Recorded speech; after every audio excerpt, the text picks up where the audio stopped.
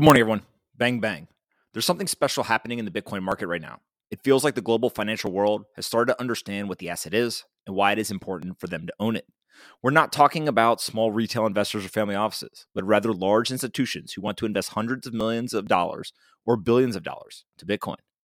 There was $576 million of net inflow yesterday to the Bitcoin spot ETFs, according to BitMEX research. Investors put $520 million into BlackRock's IBIT fund alone. These are incredibly large numbers, but inflows are not the only area where you could see the demand for Wall Street. Jim Bianco created this chart that I've included in the email to show the number of individual trades in the Bitcoin ETFs compared to SPY or QQQ. Eric Balchunas pointed out there were more individual trades made yesterday in the Bitcoin ETFs than there were in SPY or QQQ. And this is before they have options and or are available on many advisory platforms. That's wild. More trades in the Bitcoin ETFs than the S&P or NASDAQ. So why are so many people buying Bitcoin? As I mentioned in yesterday's letter, the risk of inflation is looming on the horizon. Bloomberg's Lisa Abramowitz quantified this when she said, quote, traders are betting on substantially stickier inflation in the U.S. for the next few years.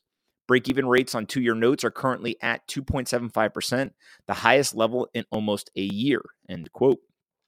Now, there are not many places to hide in public markets if you think inflation is going to make a serious comeback. The increase in demand for Bitcoin has created a reflexive response. The higher the price goes, the more interest there is in the asset.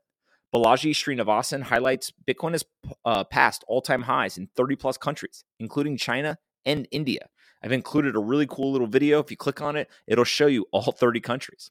So when price runs aggressively, as it is doing right now, many people tell themselves that they will wait for a pullback. It makes them feel better if they can buy Bitcoin at a price that they previously saw it trading for. The problem is that it can be nearly impossible to time a volatile market.